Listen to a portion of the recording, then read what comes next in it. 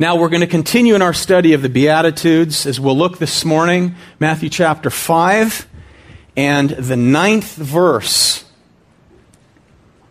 which reads, "Blessed are the peacemakers, for they shall be called sons of God." Let's pray for the Lord's blessing on His word this morning. Father, again, we are forever grateful for your living, active word. And as recipients of grace, we again thank you that we have the capacity to understand. And may we this morning have eyes to see, to embrace this glorious truth and what it means for us ultimately in Christ, as well as what it means for us practically in this day-to-day life within the church of your Son, Jesus Christ. Grant me the ability, Lord, to communicate this truth with clarity and in the power of the Holy Spirit, that we would understand our role as ambassadors of Jesus Christ, that we'll understand our responsibility of unity within the body of Christ. Bless our time now, Lord, we pray. In Jesus' mighty name. Amen. Now, as I've said, the fundamental nature of the Beatitudes is a new heart, which is the work of the Spirit of God in everyone who is a believer in the Lord Jesus Christ. And again, beloved, the Beatitudes is a description of salvation and not a prescription in order to gain salvation. In other words, when God does a divine work in the heart of an individual, they come to the place of utter brokenness, poor in spirit. They mourn over their sin and they find comfort in the Comforter, Jesus Christ, because they begin to see their sin as God sees it and they understand their desperate need for the Savior. That they can do nothing whatsoever to gain favor in His sight, but realize that they are the product of redeeming love, abounding salvific grace. And once He empties out a sinner by the divine work of God the Holy Spirit, we see that person take on characteristics of their Savior. They become merciful. They begin to hunger and thirst for righteousness. They grow in meekness. They become pure in heart. And as we studied, they desire to be pure in heart, because ultimately we will not be pure in heart until we enter heaven, until we enter the presence of God. We will not truly be satisfied in righteousness until we enter the presence of the righteous one.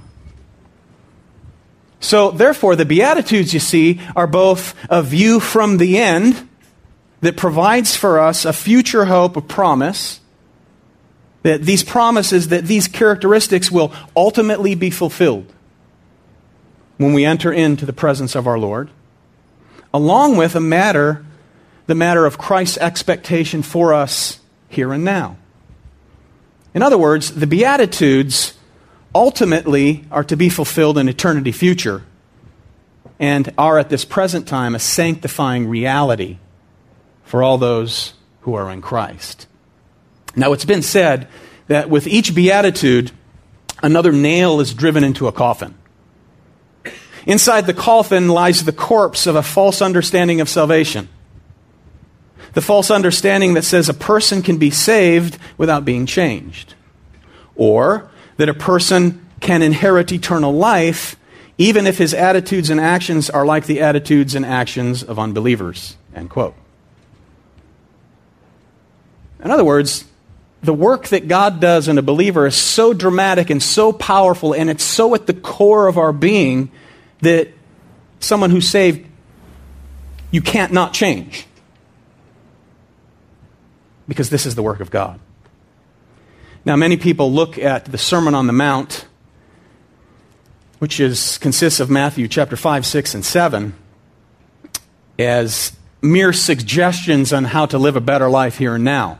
Many pagans, for instance, claim that, Jesus was a great teacher, he was a good man, and he has provided for us in this sermon an ethical standard that if we adhere to, in the end, we'll find favor in the sight of God. That's not true. Because when we get to verse 20 of chapter 5, Jesus said that unless your righteousness exceeds that of the scribes and Pharisees, you will never enter the kingdom of heaven. In other words, this is a righteousness that far exceeds the external exercise of religious ritual and practice for which the Pharisees of the day were known for. This is an internal transformation that Jesus is talking about here. It transforms the very nature of sinful man. And what Jesus is describing, beloved, is his pathway to heaven. His divine pathway is the supernatural work of God the Holy Spirit in and through those that are his. Every single person who is not saved, whether they realize it or not, are at war with God. And God is at war with them. This pathway in chapter 7, verse 14, Jesus says very few enter in that way. In other words, the gate is very narrow because the gatekeeper is none other than Jesus Christ. The only way of entry. But those outside of Christ, being at war with God, are enslaved to the spirit that now is at work in the sons of disobedience. And we, as believers in Christ, have been freed from that slavery. Ephesians chapter 2 reads, among whom we all once lived in the passions of our flesh, carrying out the desires of the body and the mind, and were by nature children of wrath, like the rest of mankind. But God, being rich in mercy, because of the great love with which he loved us, even when we were dead in our trespasses, made us alive together with Christ. By grace you have been saved. Brought near, verse 13, by the blood of Christ, get this, for he himself is our peace. He is our peace. So then, beloved, as recipients of God's grace, as recipients of his mercy, the maker of peace, Jesus Christ, we are given a ministry. And this is the main point of the sermon this morning. That because we are recipients of the ultimate peacemaker, Jesus Christ, we in turn become little peacemakers. Now, to get a sense of this, we want to look at 2 Corinthians chapter 5, beginning verse 17, where the Apostle Paul, he writes, therefore, if anyone is in Christ, he is a what? He is a new creation. The old has passed away, behold, the new has come. All this is from God, who through Christ reconciled us to himself and gave us the ministry of reconciliation. That is, in Christ, God was reconciling the world to himself, not counting their trespasses against them, and entrusting to us the message of reconciliation. Therefore, we are ambassadors for Christ. God making his appeal through us, we implore you, says Paul, on behalf of Christ, be reconciled to God. For our sake, he made him to be sin who knew no sin, so that in him we might become the righteousness of God. We, beloved, not unlike Paul, are agents of reconciliation. Paul is announcing God's peace treaty here through Jesus Christ alone, the ultimate peacemaker. This is Christ's atoning work, the imputed righteousness of Jesus Christ placed upon the believer's account that provides peace with God. You are no longer at war with God. You have eternal saving peace with your Maker through the finished work of Jesus Christ on your behalf at Calvary's cross, where he bore the wrath, providing peace between God and man as the mediator who stands between the Father and those made in his image. So, what's being conveyed here, beloved, in Matthew chapter 5 is not peace itself, but rather the process of the individuals who bring about this message of peace. Therefore, blessed are the peace what? The peacemakers.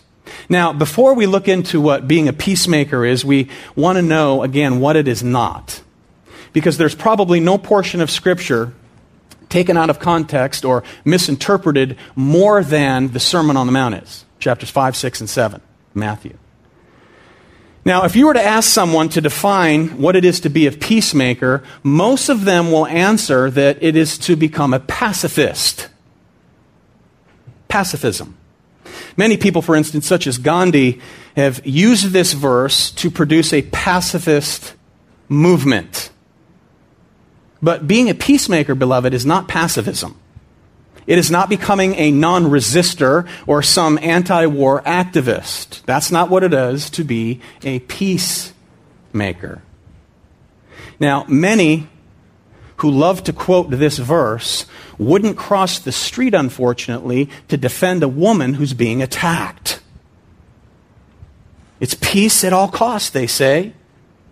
They'll also say we shouldn't intrude into other people's belief systems, as false as they may be. We shouldn't correct their false ideals because they serve a false God. We need to just make peace at all costs. That is not the case. This term peacemaker is referring to one who is an active peace establisher, not an inactive, peaceful pacifist. These are active people. These are not people who disengage. You know, the kind of people who typically win the Nobel Peace Prize.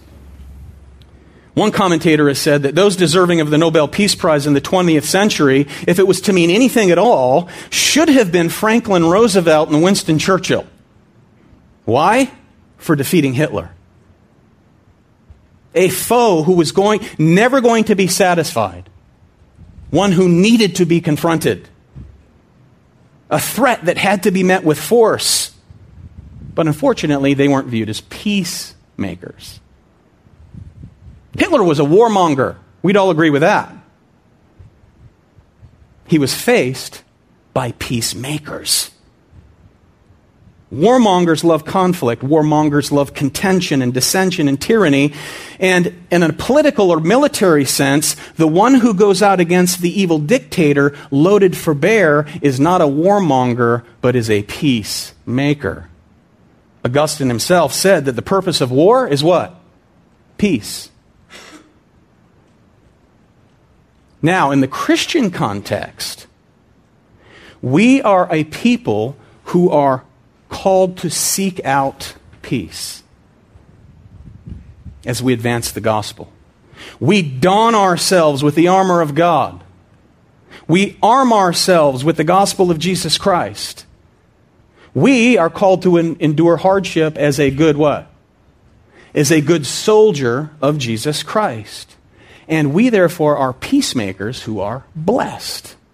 We go out to make peace. Now, this is not a subjective kind of peace with regard to feeling, like the peace of Philippians 4, the peace that surpasses all understanding.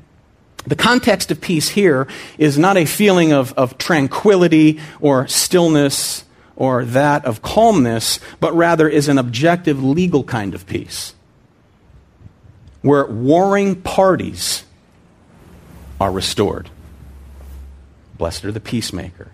So a peacemaker here, beloved, is not referring to a passively peaceful or a docile kind of person. It's not referring to one who has a peaceful demeanor, but rather an individual who participates in or assists in bringing two warring, struggling parties into a place of reconciliation. That's what it is to be a peacemaker in the biblical sense. So this expression of peace would have been very familiar to the Lord's original audience here on the hills of Galilee. The common expression of that day was the Hebrew shalom, peace be with you. This was a very important part of the Hebrew mindset because it was rooted in the fact that God had promised to establish the nation of Israel with peace. Peace with him as well as their neighbors. That was the promise that God had proclaimed to this people, Israel. So this truth was deeply entrenched within their minds by way of ceremony. Ceremonies by which God himself had established with the nation of Israel. If we were to read through Leviticus, for instance, chapter 3 and chapter 7, we read what God prescribed as a free will peace offering. Okay, now this is what's at the core of becoming a peacemaker. This is what's at the root of understanding the ultimate peacemaker, which is none other than God himself. Now, with this peace offering, the individual would take an animal and offer it on the sacrifice on the altar in order to make atonement for his sins. And then they would offer a free will or peace offering, where they would take the fat or the meat, offer it and burn it unto the Lord in his presence, and then they would hold back a portion. And the portion that was held back, they would partake of, in the presence of the Lord, depicting that things were right between them and God. So in the sacrificial process, this peace offering was the last sacrifice to occur, where the sinner would actually sit down before their God after the terms of peace had been met by way of the atoning sacrifice on the altar. And it was a very visible sign that the worst that could happen would not happen today, for peace has been made with God by way of an atonement. Now, this was the only sacrifice, by the way, that any common person could partake of in the presence of God to ingest. Every other prescribed ceremony that these people participated in was designed to demonstrate the distance between man's sinfulness and the holiness of Almighty God. In other words, it describes their desperate need. In other words, the transcendency of Almighty God separates their sin, rather, separates them from the transcendent glory of God. This is unapproachable holiness. So this part of the ceremony showed that distance was bridged. The gap had been closed. It was crossed over. And it depicts God's mercy being provided for the sinner. So this is powerful imagery. These Jews, in attendance to the preaching of Jesus, would certainly have had this image seared in their minds. A Jew sitting in the temple, eating in the presence of a holy, righteous God. And they weren't being crushed. So the peace that Jesus has in mind here is the peace of reconciliation. And that's what the peace offering symbolized. Reconciliation between God and man by way of this peace offering that was actually able to be eaten in the presence of God. See, God is a God of peace. God is a God of peace and is portrayed here in this free will peace offering where he mercifully provides peace for his people. It could actually be argued that the Bible is God's redeeming story, a redemptive story of the overarching fact that God is making peace with his creation, which he established in peace, that was corrupted because of sin. And over time, he sacrifices his only begotten Son, who would come as the Prince of Peace, to bridge this gap. Now, Colossians 1 helps us understand what this means. Verse 19, which reads, "For in him," Jesus that is, "all the fullness of God was pleased to dwell. And through him to reconcile to himself all things, whether on earth or in heaven, making" what? Making peace by the blood of his cross. So here, the free will peace offering is ultimately fulfilled by the Prince of Peace himself, Jesus Christ. That's what the entire sacrificial system pointed forward to, was to Jesus. This is the peace of enemies coming together. Two rival parties coming to terms of peace. This represents a restored relationship between two parties that have been separated. The peacemaker. For unto us a child is born, Isaiah prophesied. Unto us a son is given. The government shall be upon his shoulders. His name shall be called Wonderful Counselor, Mighty God, Everlasting Father, Prince of Peace. The Prince of Peace is the Prince of Reconciliation. Peter came preaching in Acts chapter 10, verse 36. He says, as for the word that he sent to Israel, preaching good news of peace through Jesus Christ. Romans 5, therefore, since we've been justified by faith, we, the church, have peace with God through our Lord Jesus Christ. Ephesians 2:13, but now in Christ Jesus, you who once were far off have been brought near by the blood of Christ, for he himself is our peace, who has made us both one and has broken down in his flesh the dividing wall of what? Hostility. Before God granted you the ability to believe, you were at war with God. And yes, he was at war with you. Everyone who is outside of Christ that you or I know, they are at war with God and he is at war with them. That is the hostility that is being referred to here, beloved. So now, as those who are recipients of peace through Jesus Christ, we become his blessed peacemakers. To bring two warring parties together, ambassadors of Christ, agents of reconciliation. Now, our peace, or our peacemaking that is, includes the transmission or the communication of his gospel of peace. You can't make peace between God and man, can you? No. We point them to the peacemaker as his little peacemakers with the ministry of reconciliation. Now, if you notice, this is the last beatitude that defines the actual characteristics of those who follow Christ. I know as you look at it, you go, wait, this isn't the last beatitude. Well, it's the last beatitude that characterizes God's people. The last or actual last beatitude in verse 10 is the world's reaction to those characteristics. Persecution. This beatitude is last because it is the natural manifestation of those who possess all the previous beatitudes. In other words, this is a people who are in Christ, and you see Christ in them and through them. Proof that these traits don't lie dormant in the closet of our minds. Just as simply, something just to know. But rather, this is an eruption of the heart. This is a volcano of life in Christ that pours forth from God's people. Always by the power of His Spirit and according to His grace. So when the realities of all the preceding Beatitudes flow out of the believer, they are finally described as being peacemakers of the great peacemaker.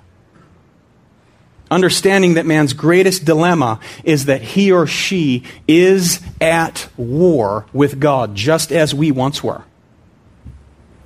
So we desire to see that hostility end.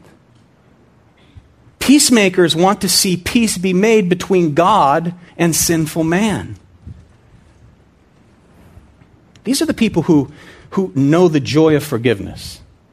They know what it is to have cried out before God as a bankrupt, broken beggar, having received mercy. Understanding, bounding, salvific grace, the guarantee of eternal life. Those who have received the unconditional grace of His gospel now love to proclaim that truth to lost people. The one who has received comfort in grief over their sin loves to point people to the Comforter, Jesus Christ. Because they realize, beloved, that their own attempt at self-righteousness was swallowed up by divine mercy. And all of our attempts to get right with God were swallowed up by the fact that you can't get right with God without Him dispensing His grace, enabling you to believe in His Son, the ultimate peacemaker. So they love to show others the same forgiveness that they have received in Jesus Christ. And they aim to tell others to abandon all their hopeless effort in self-righteous merit, in surrendering it to Him, fleeing to His mercy. So peacemakers, you see, are beneficiaries of peace. They're enlisted in the army, if you will. And they desire to tell their lost fellow man that here's the terms of peace. And these terms of peace, they don't depend on you. They depend upon God alone. It's the gift of God in Christ. That's the message. That's the message of reconciliation. Now, this teaching, of course, was contrary to the Pharisees in Jesus' day. Their self-righteous thinking, caused them to look at a sinner like the woman caught in adultery and said, "Stone her. She's deserving of God's wrath." But this is opposite of the thinking that sinners, deserve what they get. Because we, having been provided peace with God, understand what we deserve, and that we've been delivered from that which we deserve. No one knows the need for peace like those who've received it. Amen? We are walking, talking, living examples of those who have received the peace of God through Jesus Christ, the peacemaker. We are now His emissaries, understanding who both parties are. And because we're on this side now, we understand both parties. We understand the moral blind depravity of man, while at the same time, we understand the radiant glory and holiness of Almighty God, and that which separates man from God. So we yearn to see sinful man, fallen man, be reconciled to this holy, righteous God. Therefore, 2 Corinthians 5, we are ambassadors for Christ. God making His appeal through us. We implore you, Paul said, on behalf of Christ, be reconciled to God. Because you see, we know what's coming, don't we? We know what's in store. We know that man cannot enter into eternity and escape the wrath of God.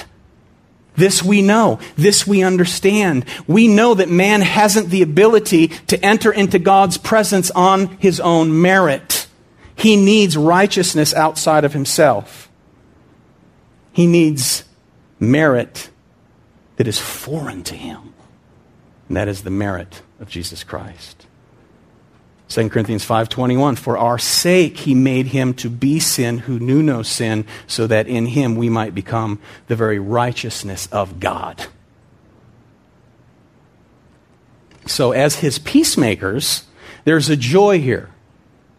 There is a delight as we witness lost sinners come to faith in Jesus Christ. As we see them embrace the Prince of Peace for salvation, we rejoice as little peacemakers. Now, as a peacemaker, you know more times than not the conflict of this message of peace. Okay? We are ambassadors for Christ. We are peacemakers. We take out the ultimate peacemaker's message, that there's an opportunity of reconciliation through Jesus Christ alone. The message of ultimate peace. However many times this message of peace produces more hostility, doesn't it?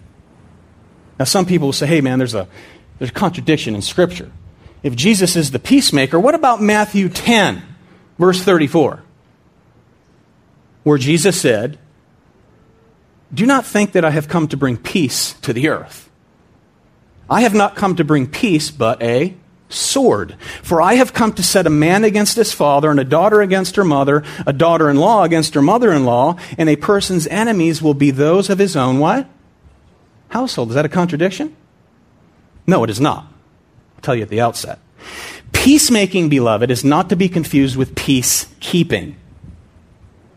You can take the Bloods and the Crips. A friend of mine who's now a Christian, and he's a pastor, led the Crips of Long Beach for years. And he has these letters of meritorious work in the community from the governor, where he, at a time, got together with the leaders of the Bloods and all the other leaders of the Crips to let's lay down our weapons and let's clean up the community for 2 weeks. Is that peacemaking? No, that's called peacekeeping. There's still hostility in the heart. you lay down your weapons, there's still war. Now it's called a Cold War. Peacekeeping is not peacemaking. You see, this is not the peace here. When Jesus says this in chapter 10 of Matthew's account, this doesn't say, whatever you believe in is okay as long as we can all just get together and get along. Didn't Rodney King say, can't we just all get along? In order to keep family stress at a minimum, it's peace at all costs. You see, the only way of peace is the acknowledgement that Jesus Christ is the only name given under heaven by which man must be what? Saved. That message doesn't go over well with most. That's a message of peace that actually produces more hostility, more division. It's division between those who embrace Christ and those who will reject Christ as being the only way of salvation. I mean, isn't it interesting that the world does not think of Christians as being peacemakers? Not at all. In fact, more often than not, the world says, you Christians are divisive. You Christians claim that this Jesus is the only way. How dare you? That's not a very loving message. You arrogantly claim that the God you worship is the one true God. That is divisive. You're bringing about trouble in our little society. That's the sword that Jesus is talking about. But that sword brings peace, doesn't it? That's a war that brings peace. That is a war that makes peace, the sword of Jesus Christ. So Jesus bringing a sword, beloved, is no contradiction whatsoever. The problem is that man is reluctant to accept his terms of peace, for which he established in the first place. He established the terms, he fulfilled the terms, and then he offers the terms as the only acceptable way. That's offensive.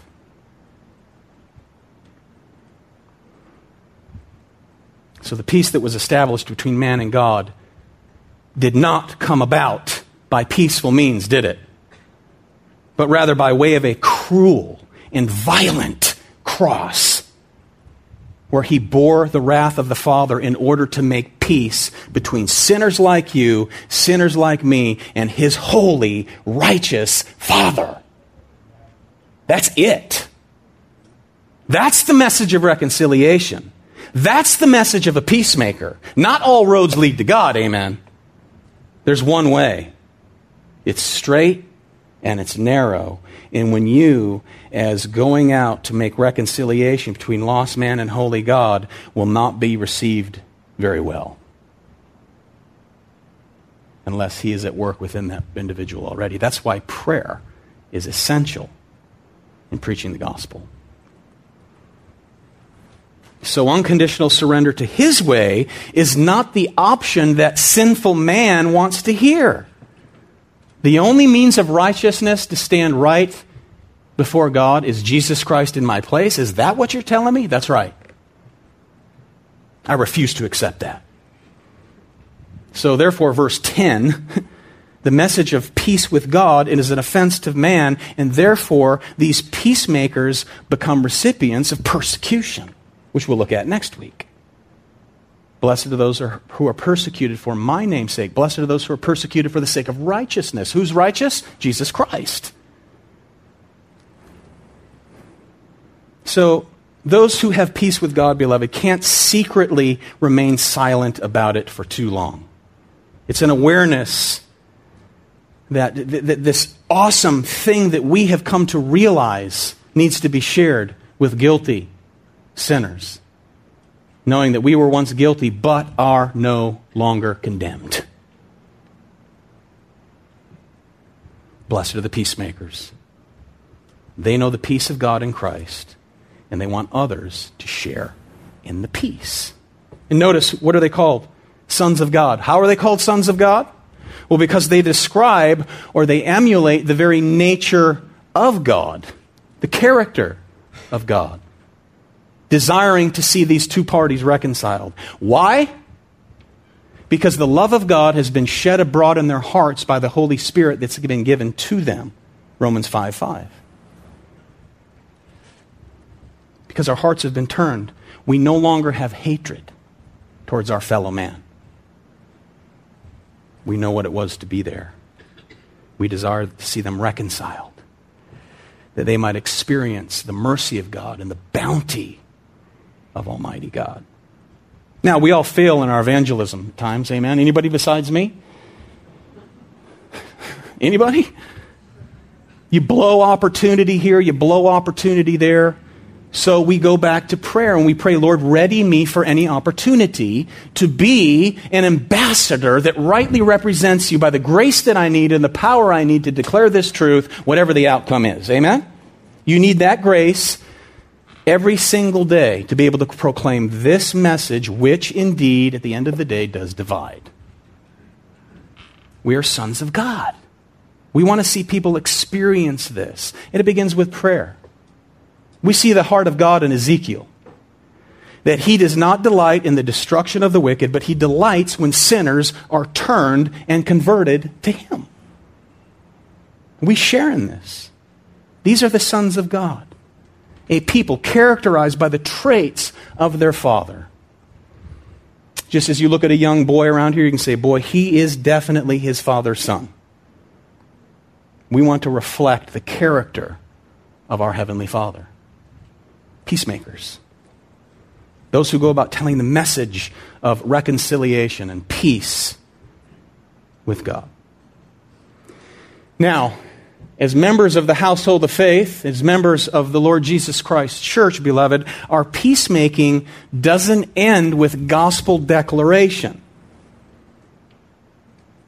We are ambassadors not only to the world, beloved, but also to one another. Amen? Peacemaking extends to all other kinds of reconciliation, even within the body of Christ. Because as sons and daughters of God, we delight in peace wherever possible, rather than delighting in bitterness, rather than delighting in division, rather than dividing in strife, rather than delighting in gossip or slander or trivial mindedness. We delight in peace and peacemaking from brother A to brother B and sister D to sister E, to reconcile them. You know, within the church, beloved, there ought to be a sweet aroma of peace, a sweet aroma of peacefulness amongst God's people. God accomplished this peace for us in our redemption. You know, one of the greatest indictments against the church is Christian bickering, Christian bitterness, Christian backbiting, Christian fighting, Christian division. It's an indictment against the bride of Christ that the world is constantly pointing their finger towards. So another responsibility, beloved, of a peacemaker is to help reconcile the family of God to one another. And did you know that where there is strife without reconciliation, God doesn't receive the worship of those that are His? Jesus said, same chapter, Matthew 5, verse 23, if you are offering your gift at the altar and there remember that your brother has something against you, leave your gift there before the altar and go. First, be reconciled to your brother and then come and offer your gift.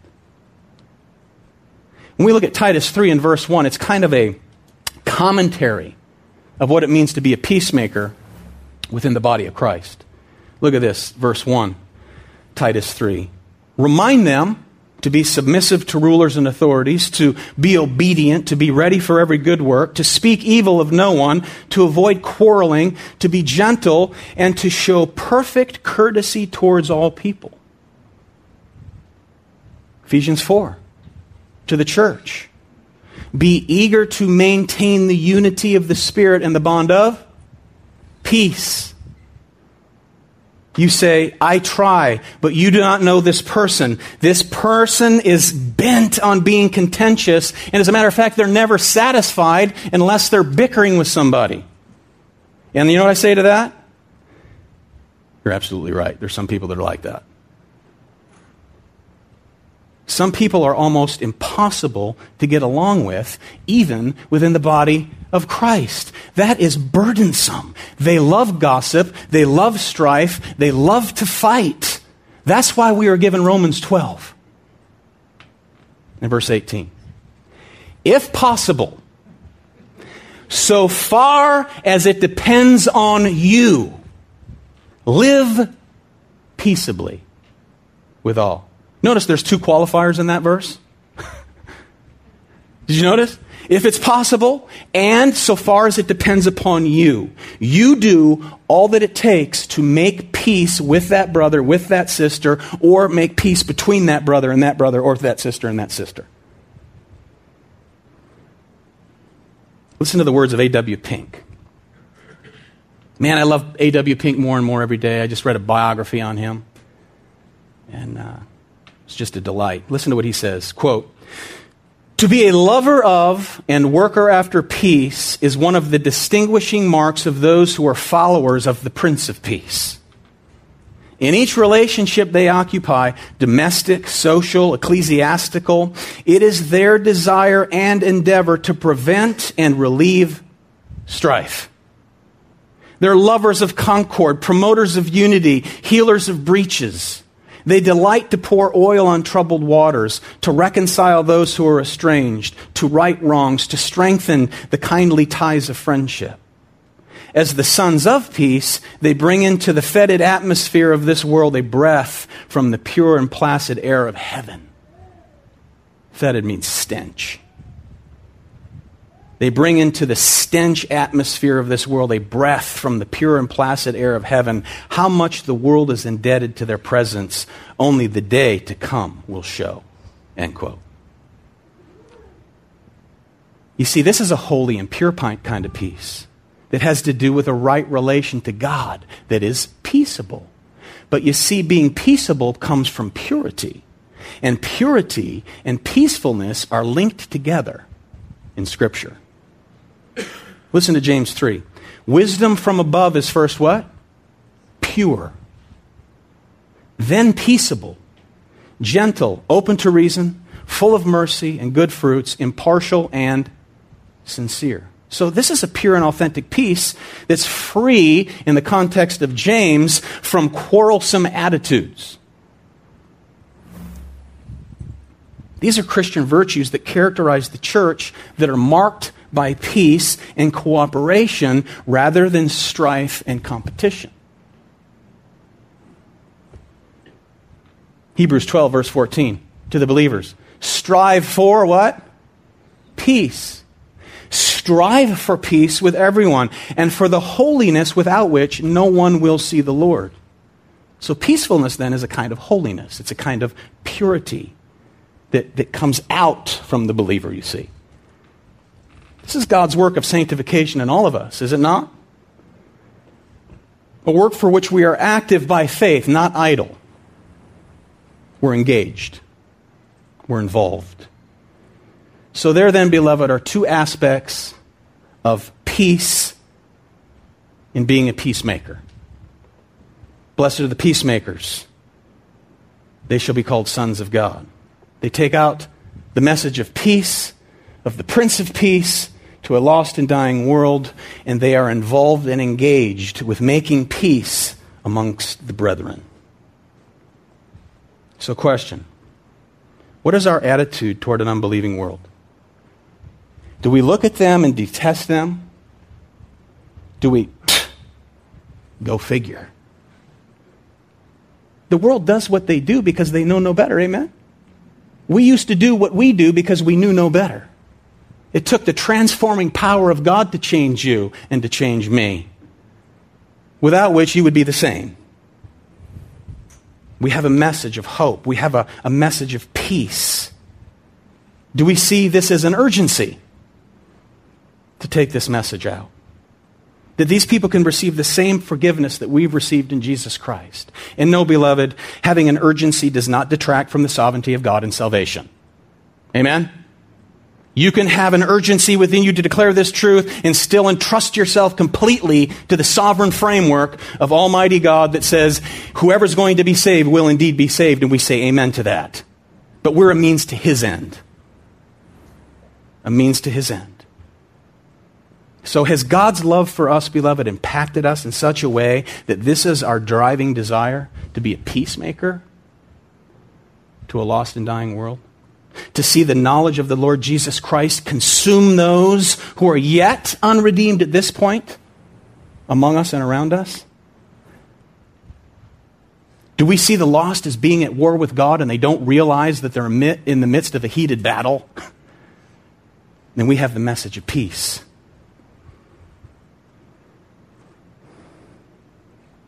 We must remember at the same time that this is a divisive message. And you will be persecuted for this message of peace. How about relationally?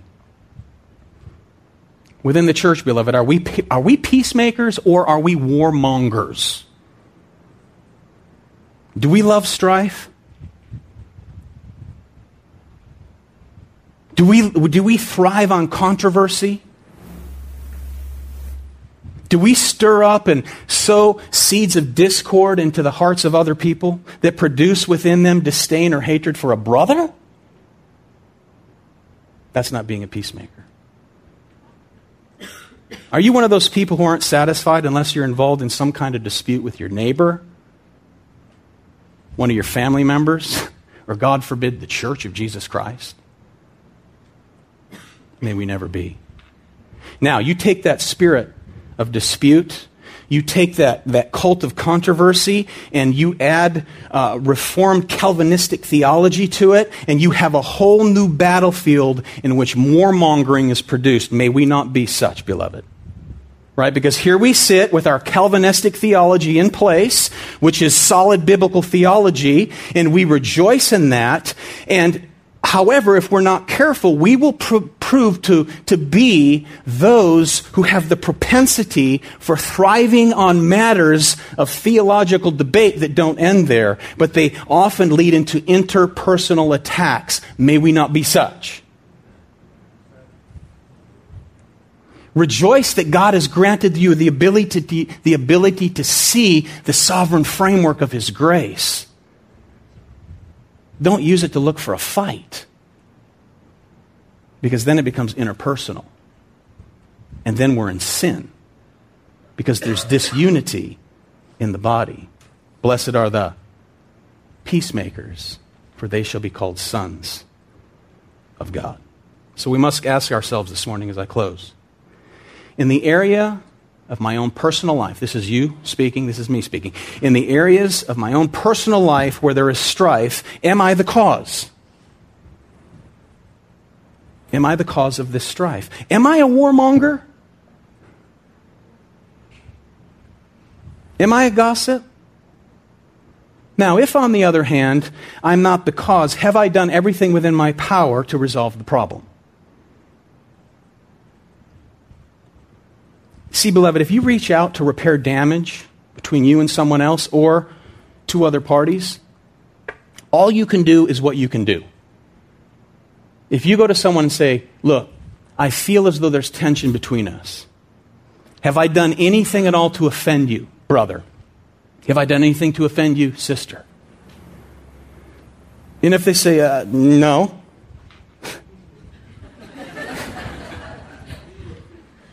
Why do you ask? Well, because you're always really sharp with me. Every time I talk to you, you can only do what you can do. I don't know how many times over like 20 years that I know that someone had a problem with me.